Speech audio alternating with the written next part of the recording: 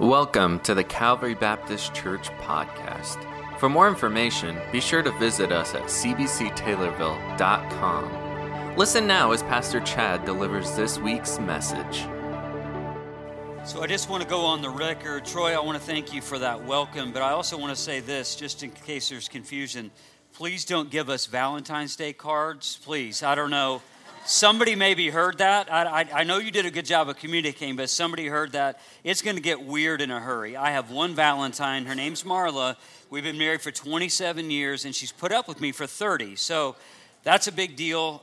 You can do cards, that's fine, but the Valentine's Day cards, it's the thought that counts with those, and let us not make that happen. So, hey, it's so good to be here in week 2 of our series called Catalyst, and you know, just as we're singing that song, "O God of Revival," when I was in my seat, I was just drawing back to some things that I've studied in the past and just different revivals that have happened in this country and throughout the world. And I just want to stop for a moment. I know Garrett just prayed. I want to stop and pray just for a moment because I believe that God is still a God of revival. Amen? Where are my revival people? Anyone in here a revival person? Anyone like desperate for revival? For God to do something in our day, in our lives, in our city, in our county, in our state? I mean, or is there anybody else who's excited about what it is that God may do if He would just pour out the fullness of His Spirit and that we would receive that and do with it what He wants us to do and walk in obedience? Hopefully your heart is like mine, but if it's not, I'm going to pray a prayer and hopefully that God will wake you up so that your heart will truly be like His and that you will welcome revival. So let's pray together. Father, we love you. We thank you. God, I do draw back to just in my memory, just the different revivals that have even happened here in this country. God, when you've poured out your Spirit out in California in the Azusa Street revival, God, and there's droves and droves and droves of people who have committed their lives to you and they're living on fire for you. And Father, just remembering the businessmen's revival that happened right after the Civil War in New York City, when there was a group of people who decided that they were just going to pray, and they were going to pray at a specific time of day, and yet you did an amazing work in their lives. And you did an amazing work even in the city center of New York City, as your Spirit was poured out on these men and women who chose to lean into you and not lean into their own strength and understanding, who got to the end of themselves to say, God, I believe that you're a God of revival. I believe that you can and want to do a work in our day, and people who have decided and they've asked Jesus to do it in them first. So God, I don't know who the revival people are in this room. I don't know the hearts and minds of people in this room, but I know that your dream for them is bigger than what they currently see. And God, whether our faith is gigantic or our faith is small, I know that your belief and hope and your plan and purpose in our future is even greater than the faith, whether it's big or small. So God, I pray that you would just wake us up to your Spirit in this space. Wake us up to what it is that you have for us. And Lord, I give you full reign. Anything that I have planned to say, God, you can rewrite the script right here in this moment. I only want to say what you want me to say, and God, I want us to hear what it is that you want us to hear. So move in my heart, move in our hearts. We know and we believe that you are the God of revival, and let it start with us. Amen. Amen.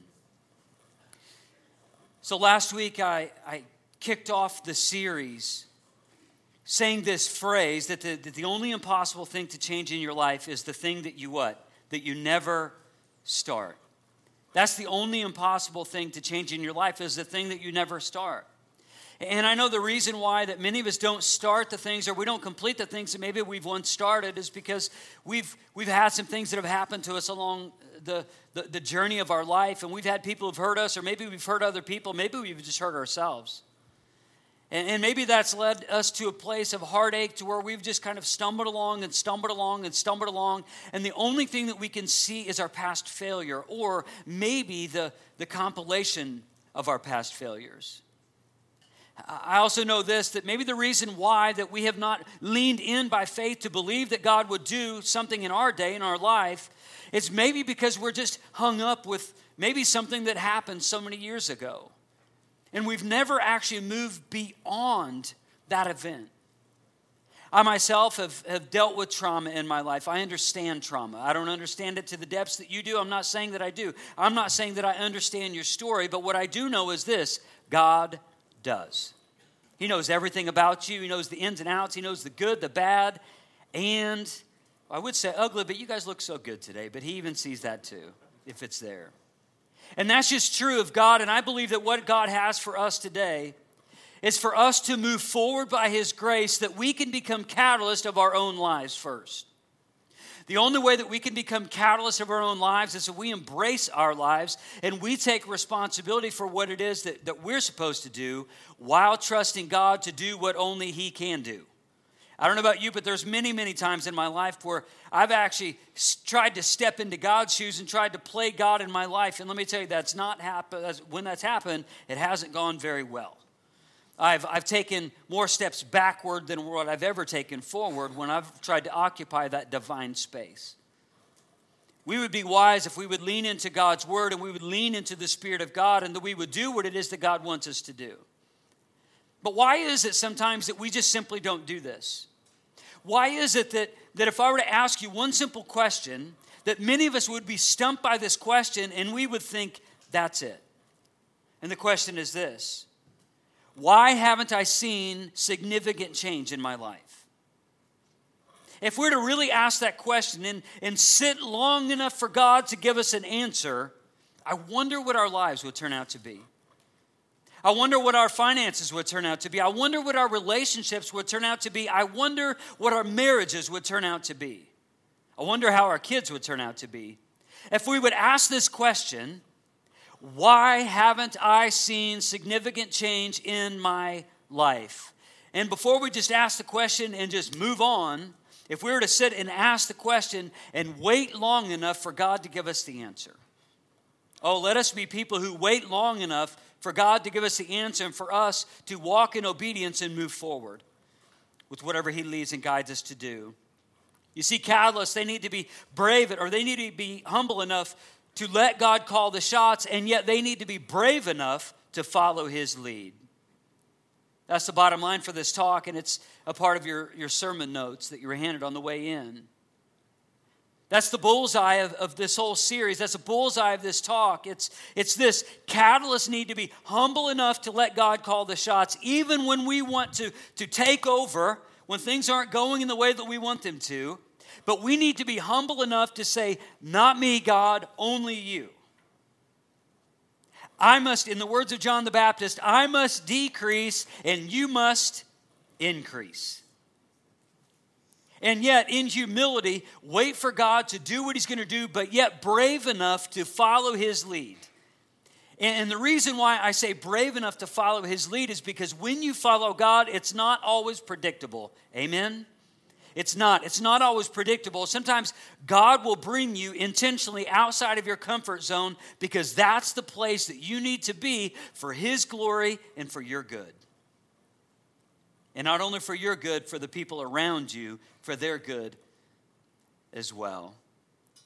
So if I were to ask you that question and we were just sitting having a cup of coffee, have you seen significant change in your life? How would you answer that? And if you would answer it in such a way to say, I have not seen significant change in my life, I wonder what the reasoning would be. I think sometimes when it comes to a walk of faith, we get some things messed up. And we mess things up and we mix up the ideas, and we think faith is certainty. And faith is not always certainty. Faith is sure, it's certain of the distant future, but not the near future, because we just don't know what God's going to do. I'll tell a story. This week, Joe and I were sitting down watching, my father-in-law Joe, we're sitting down watching a television show called Treehouse Masters. Has anyone else seen that show, Treehouse Masters? Has anyone ever realized they're not actually making a treehouse? Anyone realize that so far? It's really not a tree. I mean, I built tree houses when I was a kid, and you take some rusty nails that you pulled out of wood to drive them into a tree, and I don't know what they're doing, but it's amazing. But I'm watching them construct, or kind of develop and construct this tree house, and what I was amazed with is, again, the lack of trees, but then also I watched them put a piling, like a really big piling of which they were going to support this whole treehouse on, and there was multiple of them. But they stopped for a moment in the videoing, and they showed this piling, and then they were pouring cement into that piling. And I thought, well, now that treehouse is not going anywhere. I believe that some of us maybe, the reason why we're not going anywhere is because what our expectation is the high level of certainty to know how everything's going to work out. And we are spiritually sitting in cement. And while it makes us feel secure because it's firmly based, but we're not mobile. We're not moving. We're not yielding to God. Instead, we're stuck in spiritual cement. You know, we come from a long line of people who've committed to God who are also stuck in some spiritual cement. I welcome you to go into the Bible, into Ezra 3. We're going to look at verses 1 through 6. And you could track in the Old Testament and New Testament, there are people just like us. There are people who had hurts and hang-ups, and people they were just all over the place. And you know, spiritually, they had spiritual highs and they had spiritual lows. No different than all of us. And yet, when we lean into Ezra 3, we're going to see that now they're occupying the land. But I want us to look at specifically, the first kind of point we're going to drill into once we see this passage is this. What they do first signifies what they think is important. Now, you may be sitting back and saying, well, Pastor, why are we in Ezra 3?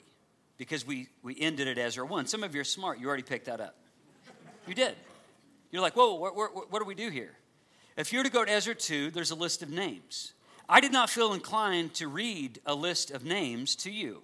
But if you feel shorted, and we're going to do this throughout the series, we're going to intentionally skip chapters where there's just list of names or things. If you feel shorted, I welcome you to read that this week if you want to. Go back, read Ezra 2, stumble through those names. Go ahead. But we're going to go into Ezra 3. And again, as we go through Ezra, we would do this because every once in a while there's a list of names or a list of things or just a particular thing there that we're not going to look at. But if you feel shorted, go back and read it for yourself. I'll kind of point these things out along the way. But first, let's go into verse 1. When the 7th month came and the Israelites had settled in their towns, the people assembled as one man in Jerusalem. You want to maybe underline this. This is going to be important. We're going to come back to this. Then Jeshua, son of Jozadak, and his fellow priest, and Zerubbabel, son of Shealtiel, and his associates began to build the altar of the God of Israel to sacrifice burnt offerings on it, in accordance with what is written in the law of Moses and the man of God. Verse 3. Despite their fear of the peoples around them, they built the altar on its foundation and sacrificed burnt offerings on it to the Lord, both the morning and evening sacrifices. Then, in accordance with what is written, they celebrated the Feast of Tabernacles with the required number of burnt offerings prescribed each day. After that, they presented the regular burnt offerings, the new moon sacrifices, and the sacrifices for all the appointed sacred feast of the Lord, as well as those brought as freewill offerings to the Lord. On the first day of the 7th month, they began to offer burnt offerings to the Lord, though the foundation of the Lord's temple had not yet been laid. Stop there. We're going to see 3 main ideas that we're going to drill into that will be foundational if we're going to be people who do what it is that God wants us to do and to be catalyst in our own right. But notice in that, right in the beginning, I had asked you, if you're somebody who highlights or underlines like I am, the one man. This didn't, by this reference of one man, it didn't mean that they all looked the same or they talked the same or they dressed the same or they lived the same. What it meant was their will was the same. Their will, their desire in that moment was one thing. They were unanimous in coming together to accomplish one thing. If you think about it, this is pretty amazing because they're in a land that they had not occupied because for generations they were separated from it. And yet now they're in this new land, and the first thing that they wanted to do was to worship. That's the first thing they wanted to do. It wasn't about their homes. It wasn't about preferences. It was about one sacred principle that unites all people of God. Worship. It wasn't about preferences. It was one solitary principle, and that was worship. We could go into the New Testament, which I invite you to do there. Hold your place in Ezra 3, but go to the right in your Bible, into right at the beginning of Acts. We're going to do kind of a flyover of the first 14 verses in Acts chapter 1. And what we're going to see is we're going to see not only in Old Testament, but also New Testament, the same things happening with the people of God. They unite under the banner of worship, and we will actually see what it is that God does in the midst of their commitment to Him and to one another. So Acts 1. You'll get some of the context just in the reading. So we'll start in verse 1 going through verse 14. In my former book, Theophilus, I wrote about all that Jesus began to do and to teach until the day He was taken up to heaven, after giving instructions through the Holy Spirit to the apostles He had chosen. So Luke is a historian. He was a doctor. He was also a historian. He writes Acts and Luke. So now he says in his former book, so Luke is making reference to also the Gospel of Luke. So if you're kind of stuck in your Bible reading, you just want to begin in your Bible reading, a great place to start would be start in Luke and then jump over John right into Acts, and you'll see his first and second writings together. Let's continue. Verse 2.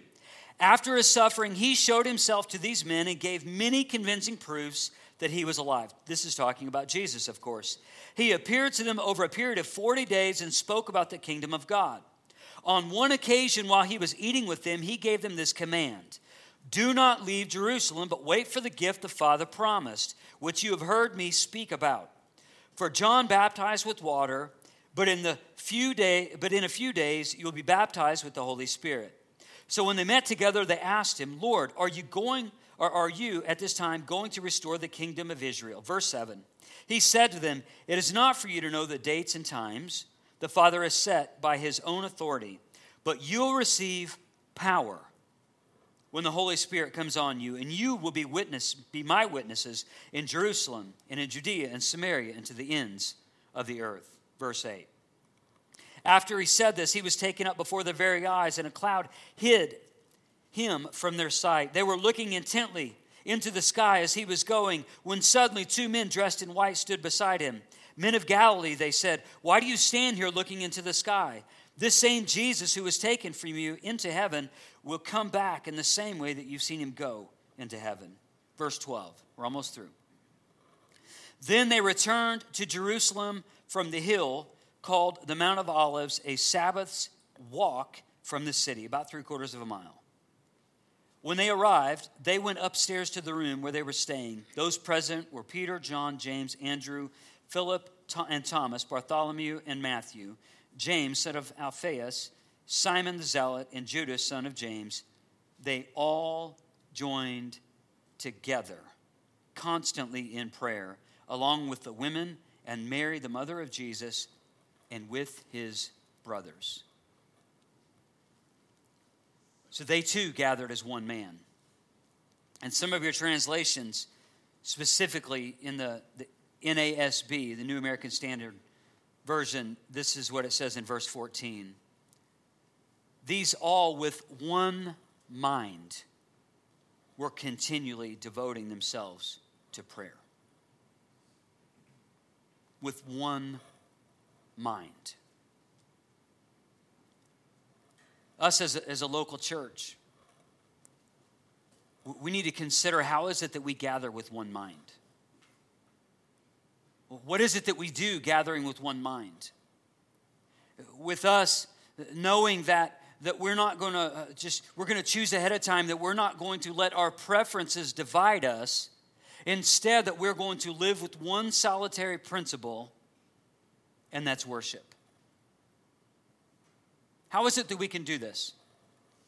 Let's go back to our original passage, Ezra 3. The people now in the land, it says in the 7th month, they're settling in their towns, and the people assembled in Jerusalem as one man. The first thing I think that we have to understand for the people of God at the time, and also what the gospel offers us, is this: a brand new start. It's a brand new start. See, this whole generation, they had not lived in Jerusalem and in Judah. This was all new to them. This was somewhat, not exactly, but somewhat like me coming back to Taylorville and driving around some of the towns that I've driven around. It's like, I look around and I'm like, wow, none of this really looks that familiar. I've been gone for so long that I'm seeing things with fresh eyes. Of course, there's a couple little things that look the same, but there's a lot of things that they don't look familiar. These people were in unfamiliar territory. They're now in the land that was promised of them centuries before, and they've been given a brand new start. I know this is going to be a little technical, but I want you to know this, that the gospel allows you and I to have a brand new start. For the sake of time, I'm not going to unpack within this passage where he talks about all of these offerings. There's fellowship offerings, and there's guilt offerings, and there's burnt offerings, and there's sin offerings, and there's grain offerings, and there's fellowship offerings. There's offerings upon offerings upon offerings. All of those are detailed in the Old Testament, and you could go into Leviticus and gives great detail about all of those. And yet the reason why they had all of these offerings was because of sins that they've committed. And some of those offerings were voluntary, and some of those were just simply required, because they had to have a way of accounting or atoning for their sins. Christians today are not in the same place, and I'm about to tell you why. John 1, verse 14, all of these will be on the screen, by the way. You don't need to flip there unless you can flip quickly, because I'm not going to spend a lot of time here. John 1, verse 14 says this: "So the Word became human and made his home among us." The Word being referenced there is Jesus himself. "So the Word became human and made his home among us. He was full of unfailing love and faithfulness. And we have seen his glory," John says, "in the glory of the Father's one and only Son." Meaning one of a kind Son. That we've seen this, that Jesus, he became human. This is important as we push on in our understanding, because Jesus is God. We're going to build upon some ideas here. Jesus is God, and I want you to know this, that God is infinite. It says this in Psalm 90, verse 2. This is not on the screen. "Before the mountains were born, or you brought forth the earth and the world, from everlasting to everlasting," the psalmist says, "you are God." So God is infinite. God is also holy. Psalm 111, verse 9. "He has paid a full ransom for his people. He has guaranteed his covenant with them forever." What a holy, awe-inspiring name he has. This is a foretelling, a prophecy actually about Jesus, the coming King.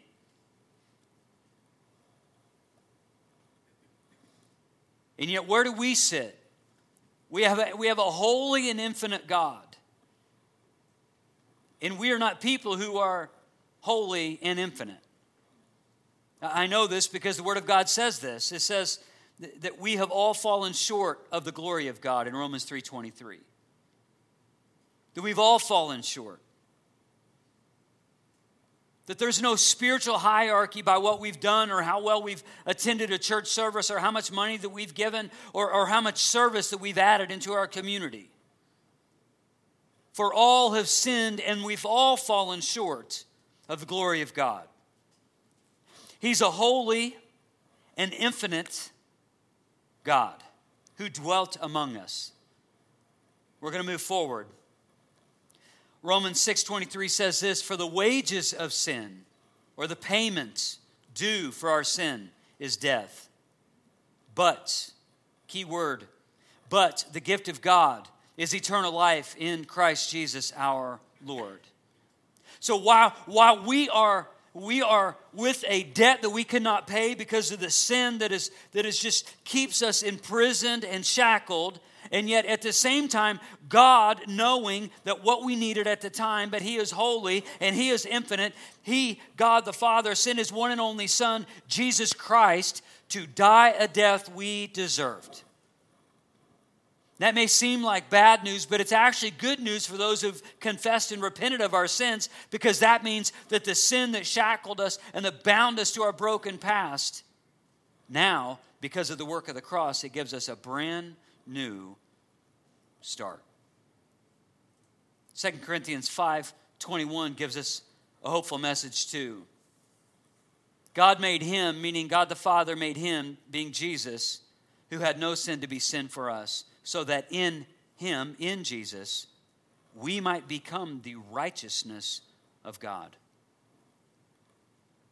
That we could have a brand new start, that we could have our slate wiped clean, that we could stand before God righteous, not by our own actions and our own deeds, because we've already cleared that. There's no one who's righteous. No, not one, is what the Word of God says. And yet we can stand righteous because of the righteousness of Jesus. We're going to move a little farther forward. Am I going too fast for you, or are we okay? Take a deep breath. Look at the person next to you. Say, hey, take a deep breath. It's okay. It's going to be okay. We're going to be here a little while yet.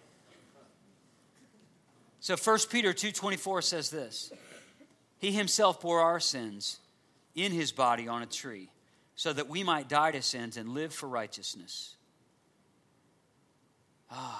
Feels good, doesn't it? It should. And by His wounds, Christians, you have been healed. This, again, is a hopeful message, because that means that there's an opportunity for you, no matter where you are in this moment, whether you're a unrepentant sinner, or you're a repentant Christian, or you're an unrepentant Christian, that God offers you a brand new start. What is it that we should do now? The Apostle Paul in Ephesians 5:1-2, he said this. He says, imitate God, therefore, in everything you do, because you are His dear children. Live a life filled with love, following the example of Christ. He loved us, and He offered Himself as a sacrifice, a pleasing aroma to God. A pleasing aroma. Now, drawing back to Ezra 3 and all of the sacrifices, and the first thing that they did when they came back, it wasn't to let their preferences divide them, but yet they joined under one principle. Anyone remember the principle? It was one principle. It was worship. So the first thing they did was they set an altar. And part of these altars was them burning things on the altar, that the aroma would then go up to God and that would be pleasing to God.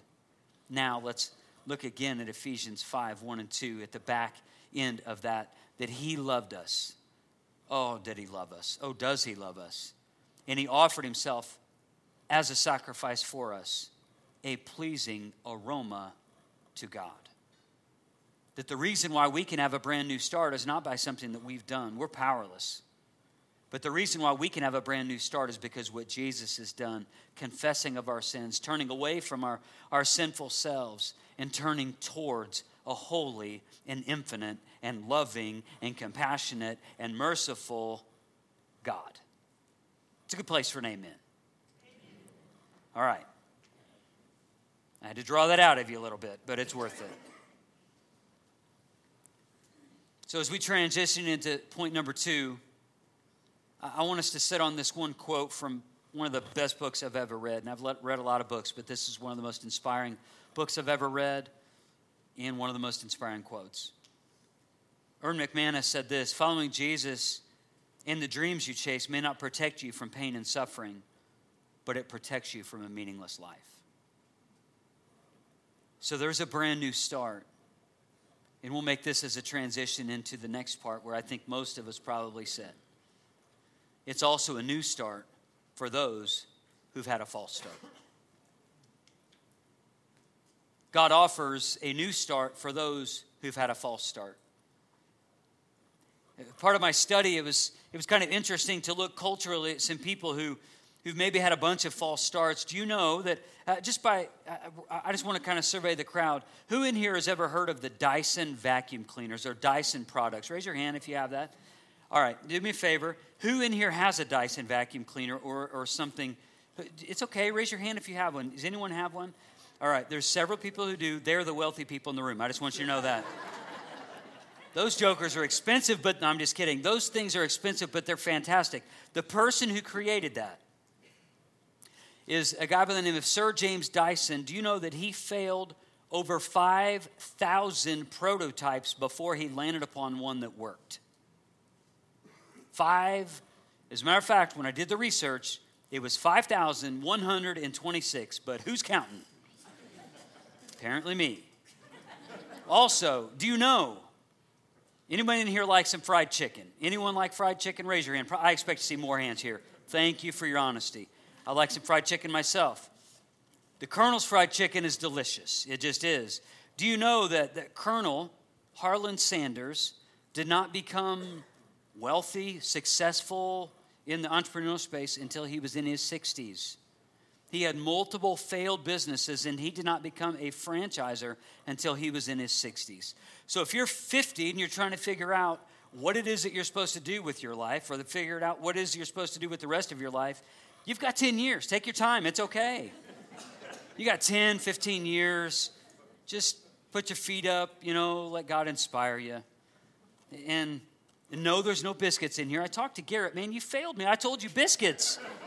These people need biscuits, I said. It's empty, but I don't know. Every time I reference food when I'm preaching, people flock to that restaurant. I'm not a paid advertiser for Kentucky Fried. I just want you to know that. Eat wherever it is that you want to eat, including there if you'd like to. And also, there's so many examples of people culturally who have failed, and then we know them by their successes. I'm so glad that spiritually speaking that God accounts for us who've had a false start.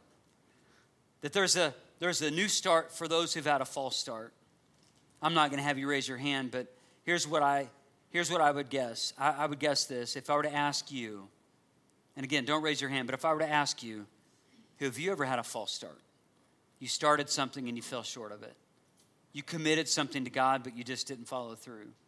My guess is, if I were to ask you, and you were to be honest, there would be more hands raised for that than there was people who eat fried chicken. All that to say, there's something here for us. Amen? And I want to give you this hope from Proverbs 24:16. And it says this: though a righteous man falls 7 times, he rises again. There's a new start for those who've had a false start. God's grace. I don't know what it is that you've done. I don't know what it is that you've gone through. I don't know what it is that you're maybe stuck in a place of certainty, and you can't get out of it because you just don't have the faith to overcome that. Here's what I want you to know. God loves you. You don't have to be stuck where you are.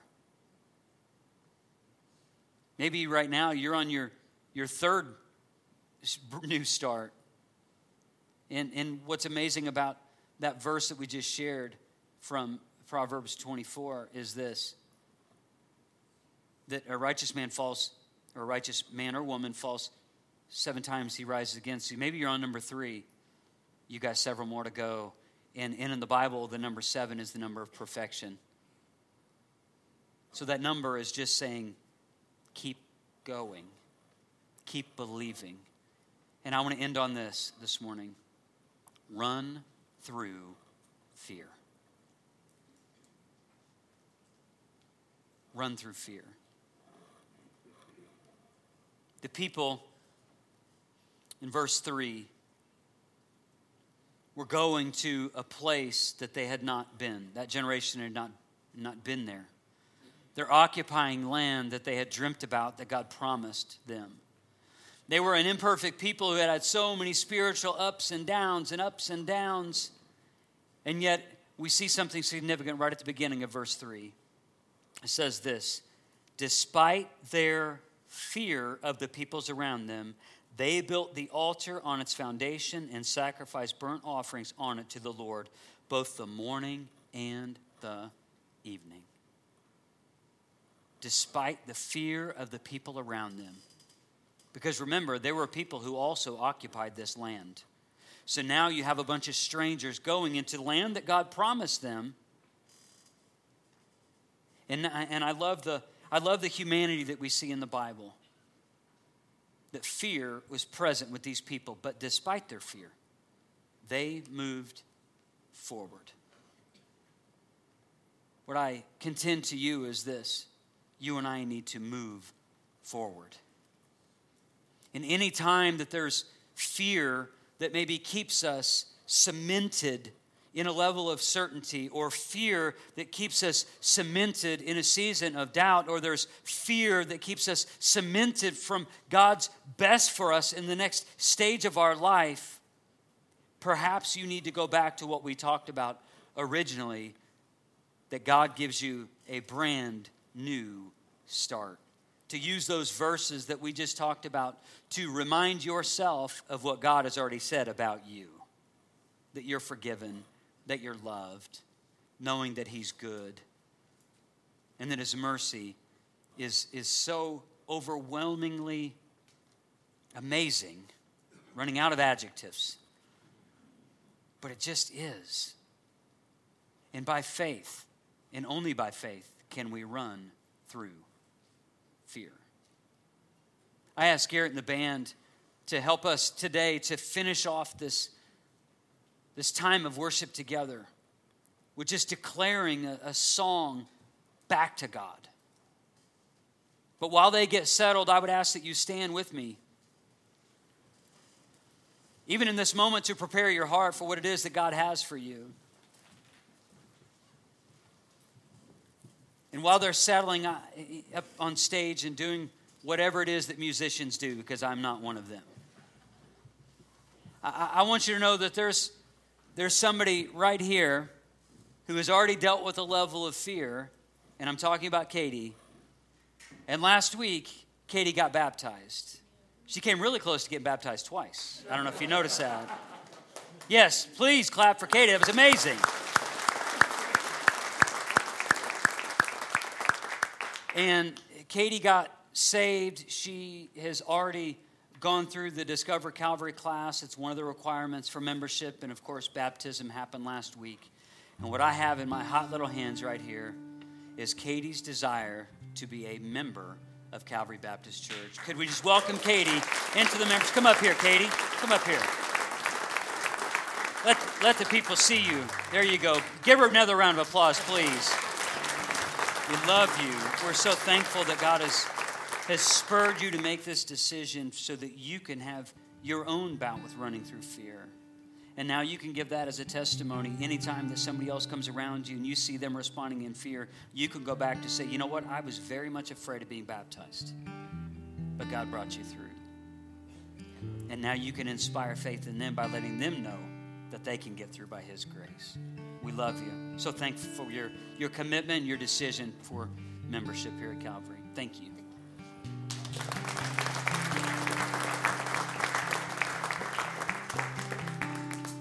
Let's pray together. And here's what I want you to know is after I'm done praying, we're going to sing. But if you need to respond by coming to the front, come to the front. We're not stuck in the mud here, so if you just want to be in where you are and just respond with your own worship to God collectively, that's fine too. But just in case you wondered, there's no wall here that keeps you from the front. There's no wall. There's whatever it is that God wants you to do. We're not trying to manipulate you, but we do know that when people step forward publicly to commit themselves, make a decision to do something for God or with God, there's an incredible thing that happens with the community rallies around that person. They pray for that person. They contend with that person and encourage that person to move forward. So you respond in the way that you see fit. Let us pray together first. Lord, we just thank you so much for the ability for us to run through fear. And God, these aren't just words. This isn't just something that we say to occupy space or to fill in blanks on a page. God, this is something we need. We need you to inspire us with the faith to believe that we can run through fear, that we can keep moving forward even if it's just inching along, moving forward in seasons of uncertainty.